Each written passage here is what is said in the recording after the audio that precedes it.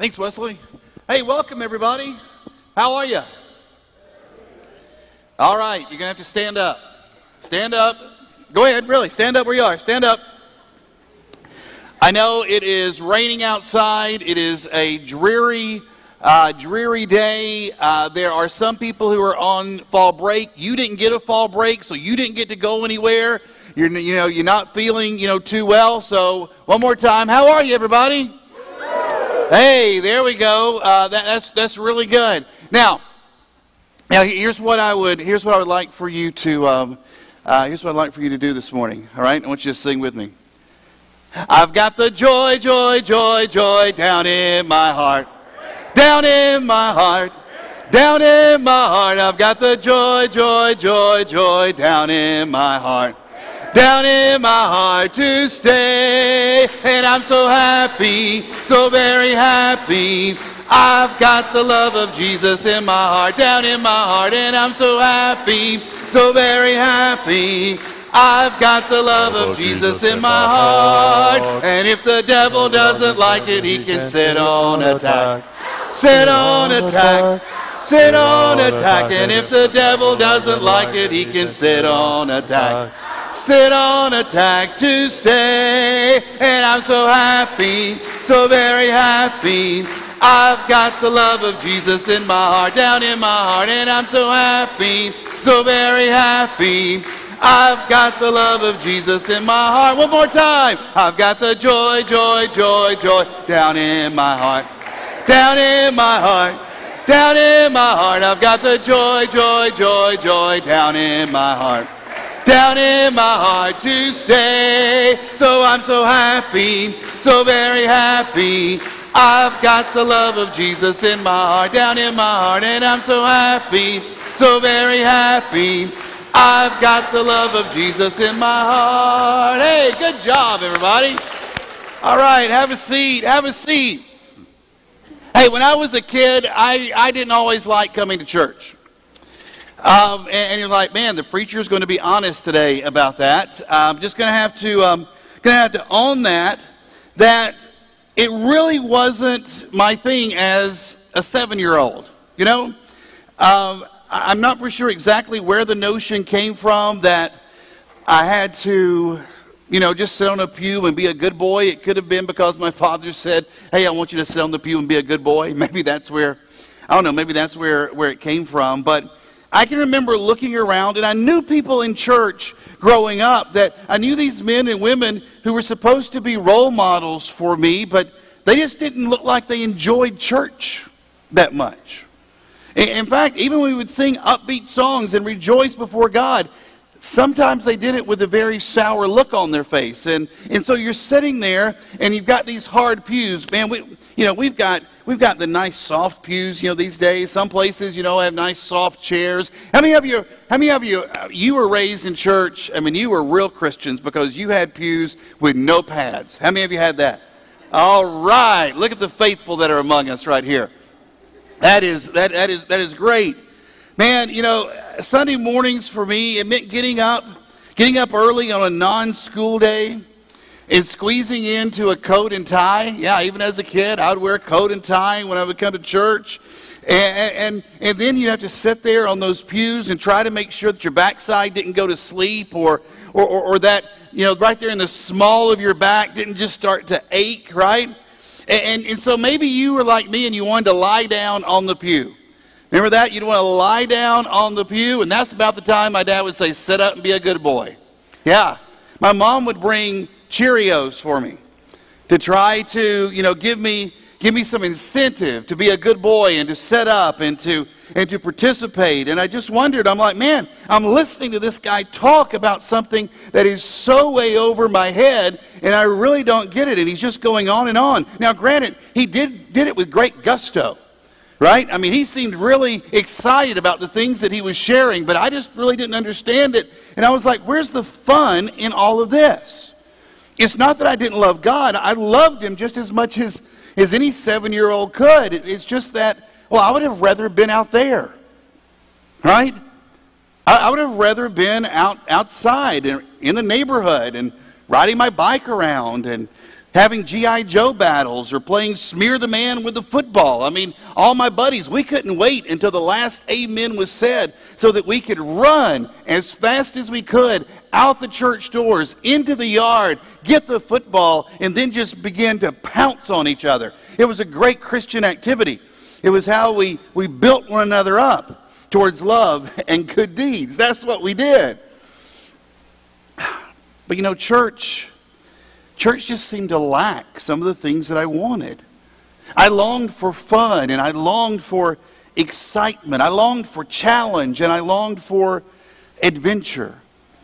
You know, we're in the series right now that's called My Best Life. It's all about discovering how to live the life that God has called us to live.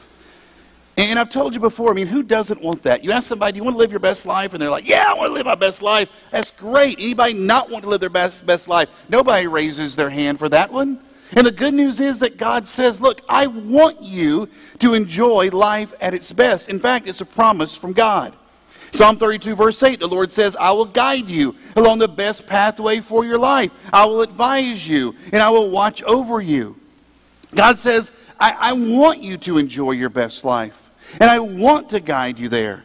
I mean, after all, if Scripture is to be believed, and I truly believe that it is, God created us. He is our designer. And so it just makes sense that we should look to Him to say, all right, Lord, where do you want that best life to be found? See, the whole premise of the series is that we've tried all other things. We've gone all other places looking for life. Why not give God an opportunity to show us what life can be?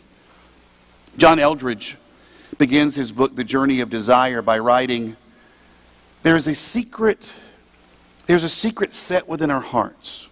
It often goes unnoticed. We rarely can put words to it, and yet it guides us through the days of our lives.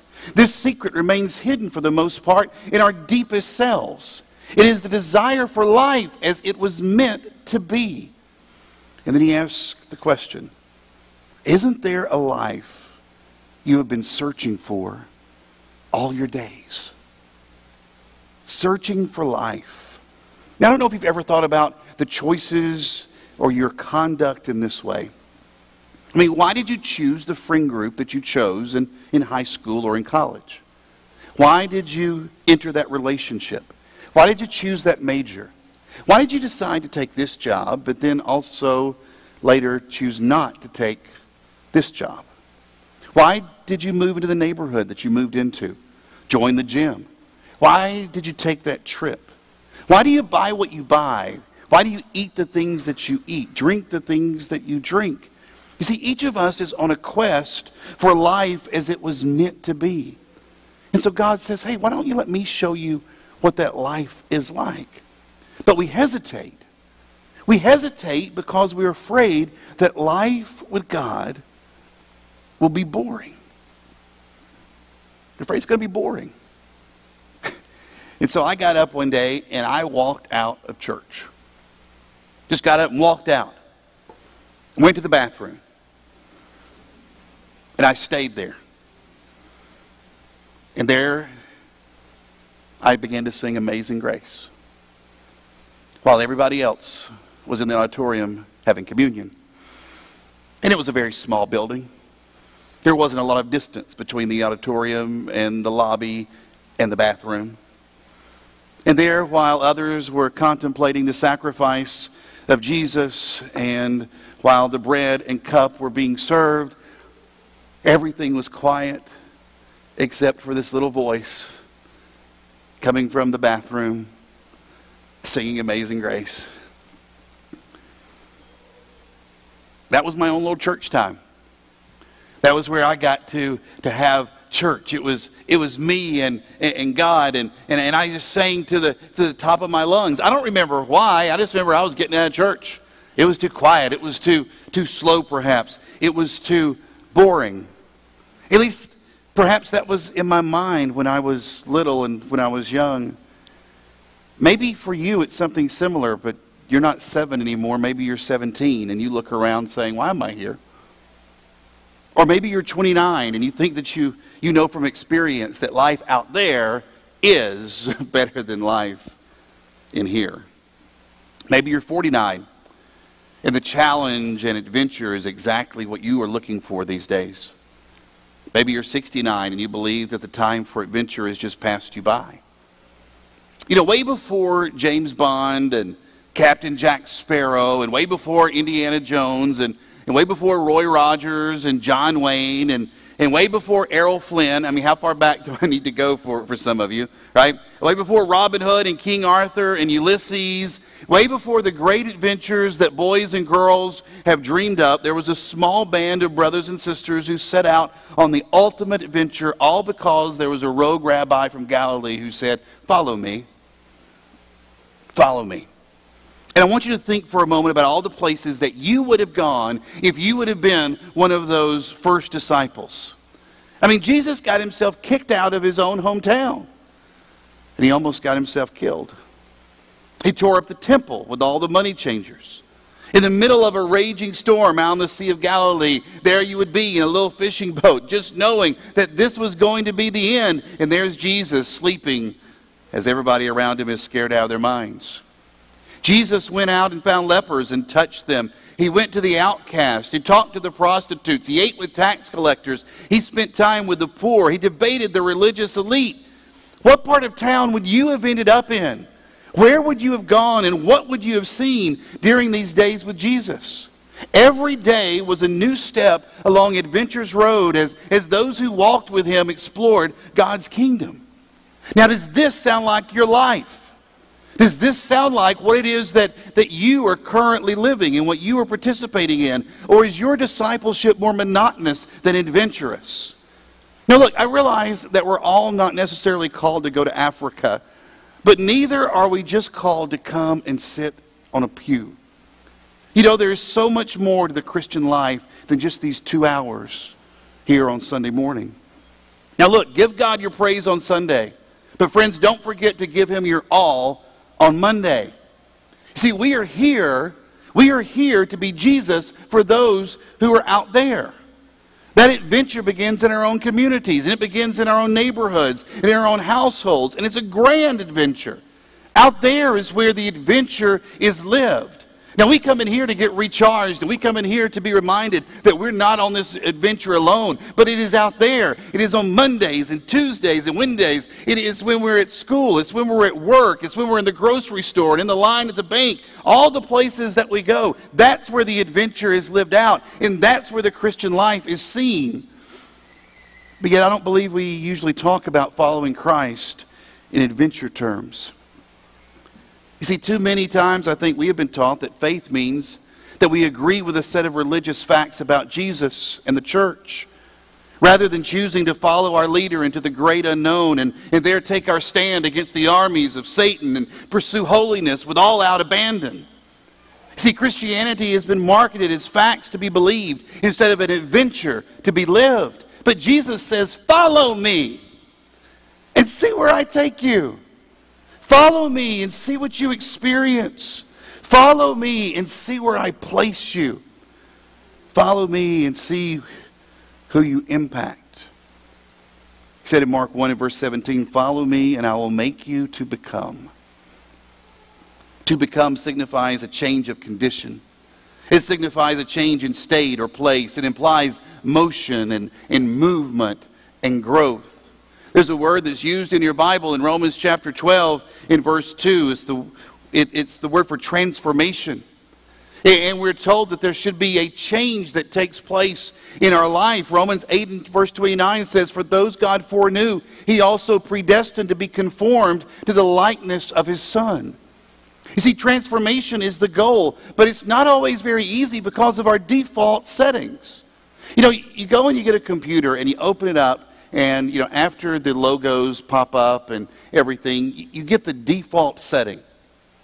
And you get the default setting there on the computer, and it gives you the different icons and some different prompts and things. But then you're able to go and play with it, and you're able to add to, and you're able to take away. But every device, every computer, every phone, they all come with a default setting. And I think churches can develop default settings as well. And I think one of the ones that's most common is non-discipleship Christianity. Non-discipleship Christianity. That's where we attend meetings and we pay dues and we agree with principles and we manage sin. We deal with marriage problems according to Dr. Phil. We spend Sunday mornings looking under the car seat, seeing if there's a Bible there. We worry all the time. We run up mountains of debt. We argue about getting our way. We hold grudges and we refuse to change our habits. And is it any wonder that our churches are then filled oftentimes with little excitement and empty coffers and unspoken doubts and clouds of guilt? You see, we have been convinced that we can worship Jesus without ever having to follow Jesus. And it's the lie of our age. Christianity without Christ. And that's what we're being sold. And that's what's being marketed to us. Even though you're reading Scripture, don't copy the behavior and customs of this world, but let God transform you into a new person by changing the way that you think. There's a change that takes place when you agree to go on the adventure with God. There's a change that takes place in the way that you purpose your life, the choices that you begin to make, the way that you begin to use your resources. It begins to come out in every facet of your life. Bill Hull, in his book, Choose the Life, he asked this: how much longer? How much longer will we tolerate thinking we cannot really live like Jesus, follow Jesus, and be transformed into his likeness? He says the problem is that we have given up on everyone being transformed disciples. We have said by our actions that carnal Christianity is acceptable.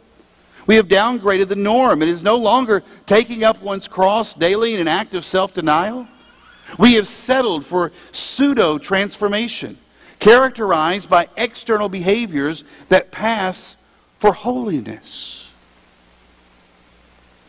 And yet Jesus told us that a student can be like his teacher.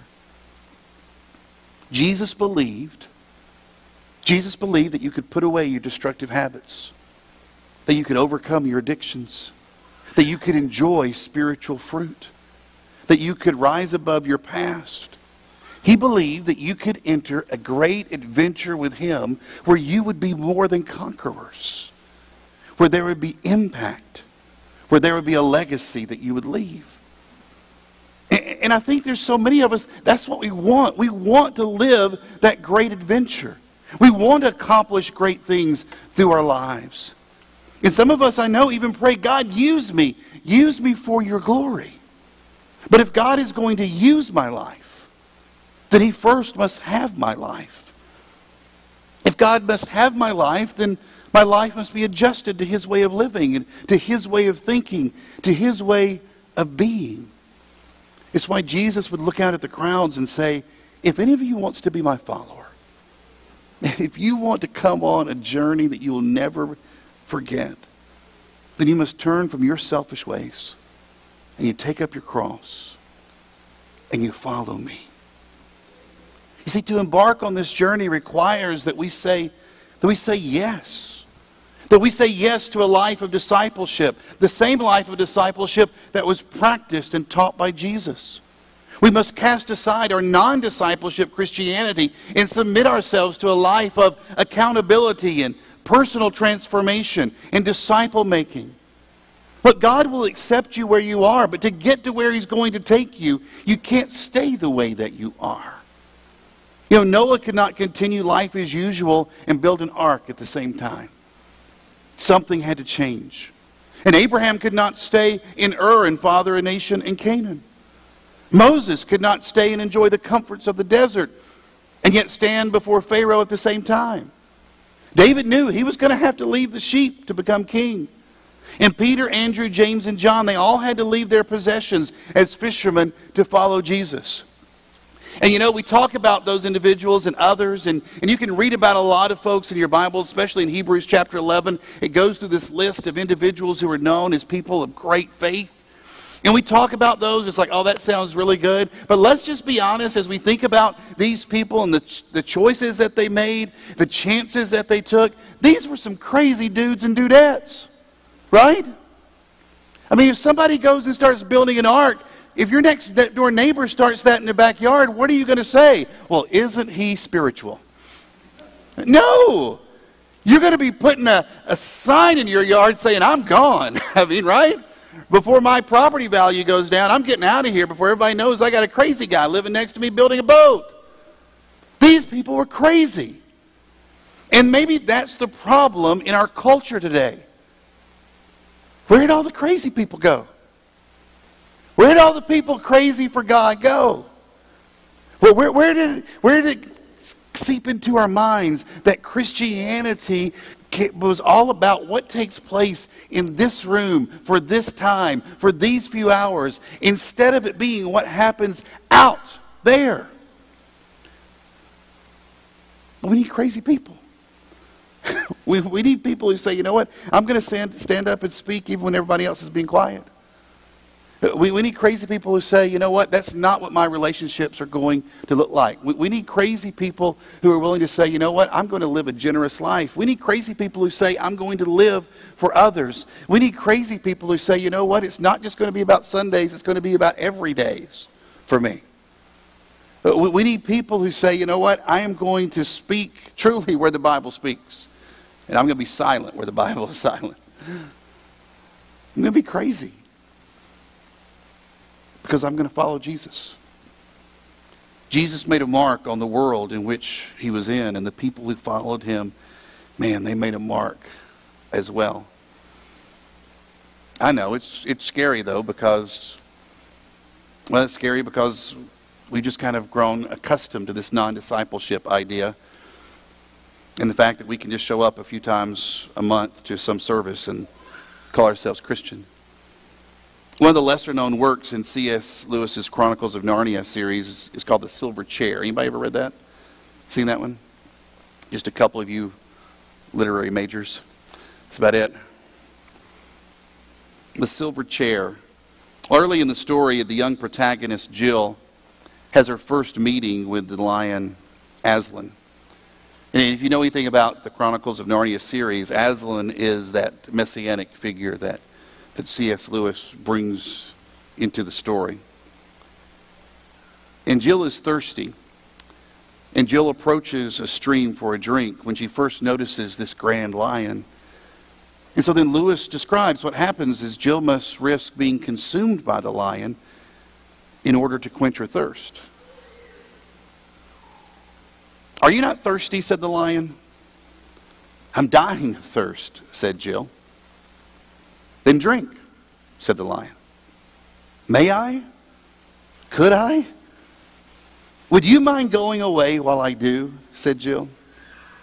The lion answered this only by a look and a very low growl. And as Jill gazed at his motionless bulk, she realized that she might as well have asked the whole mountain to move aside for her convenience.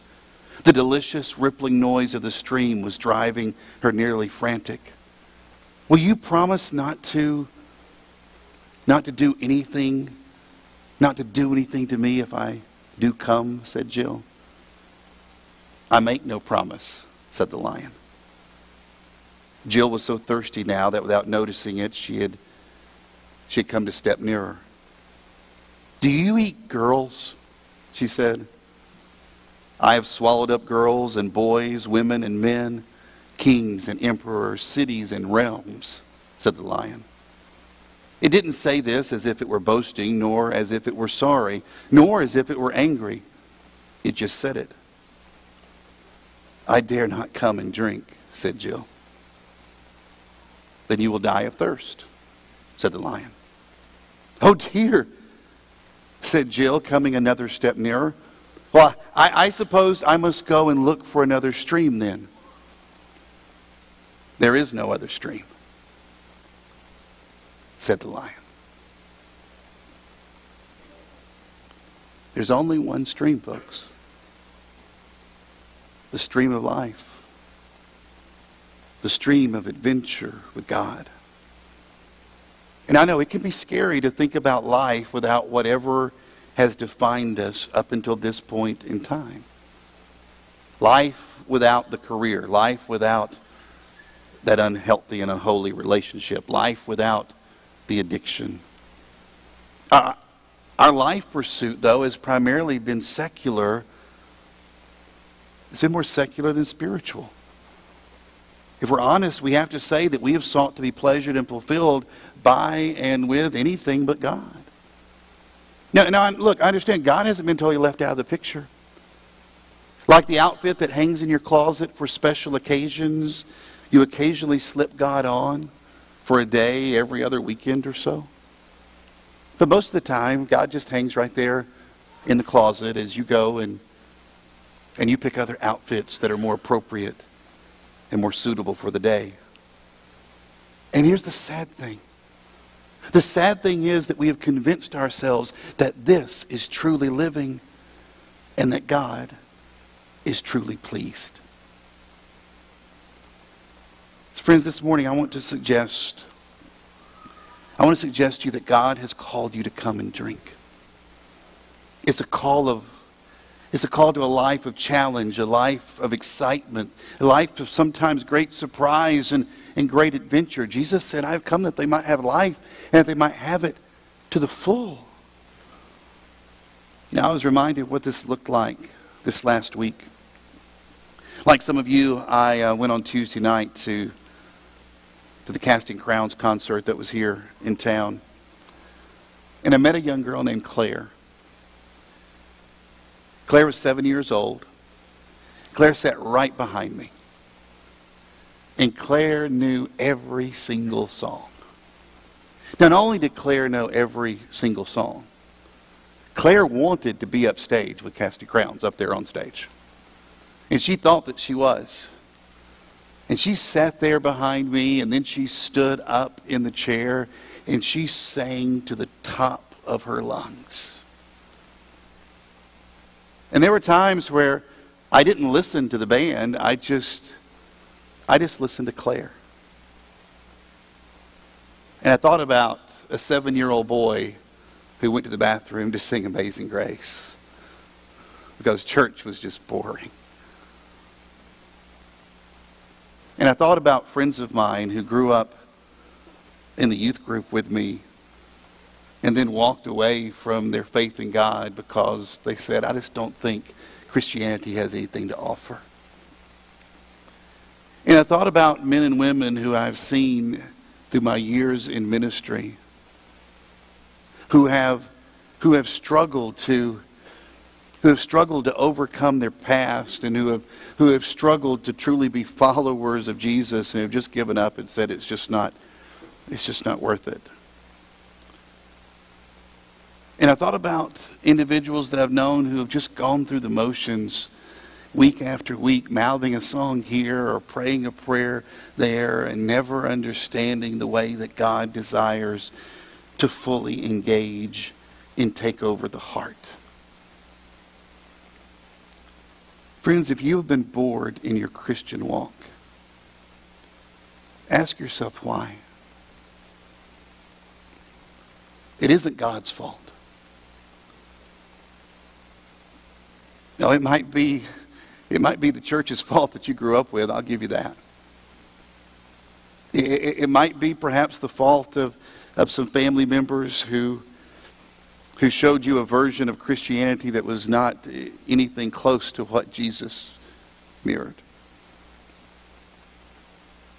It could be the fault of mentors and leaders who you looked to and said, if that's what Christianity is going to be like, I don't want to have anything to do with it. It could be a lot of people's fault, but let's just be honest with something. It could also just be my fault.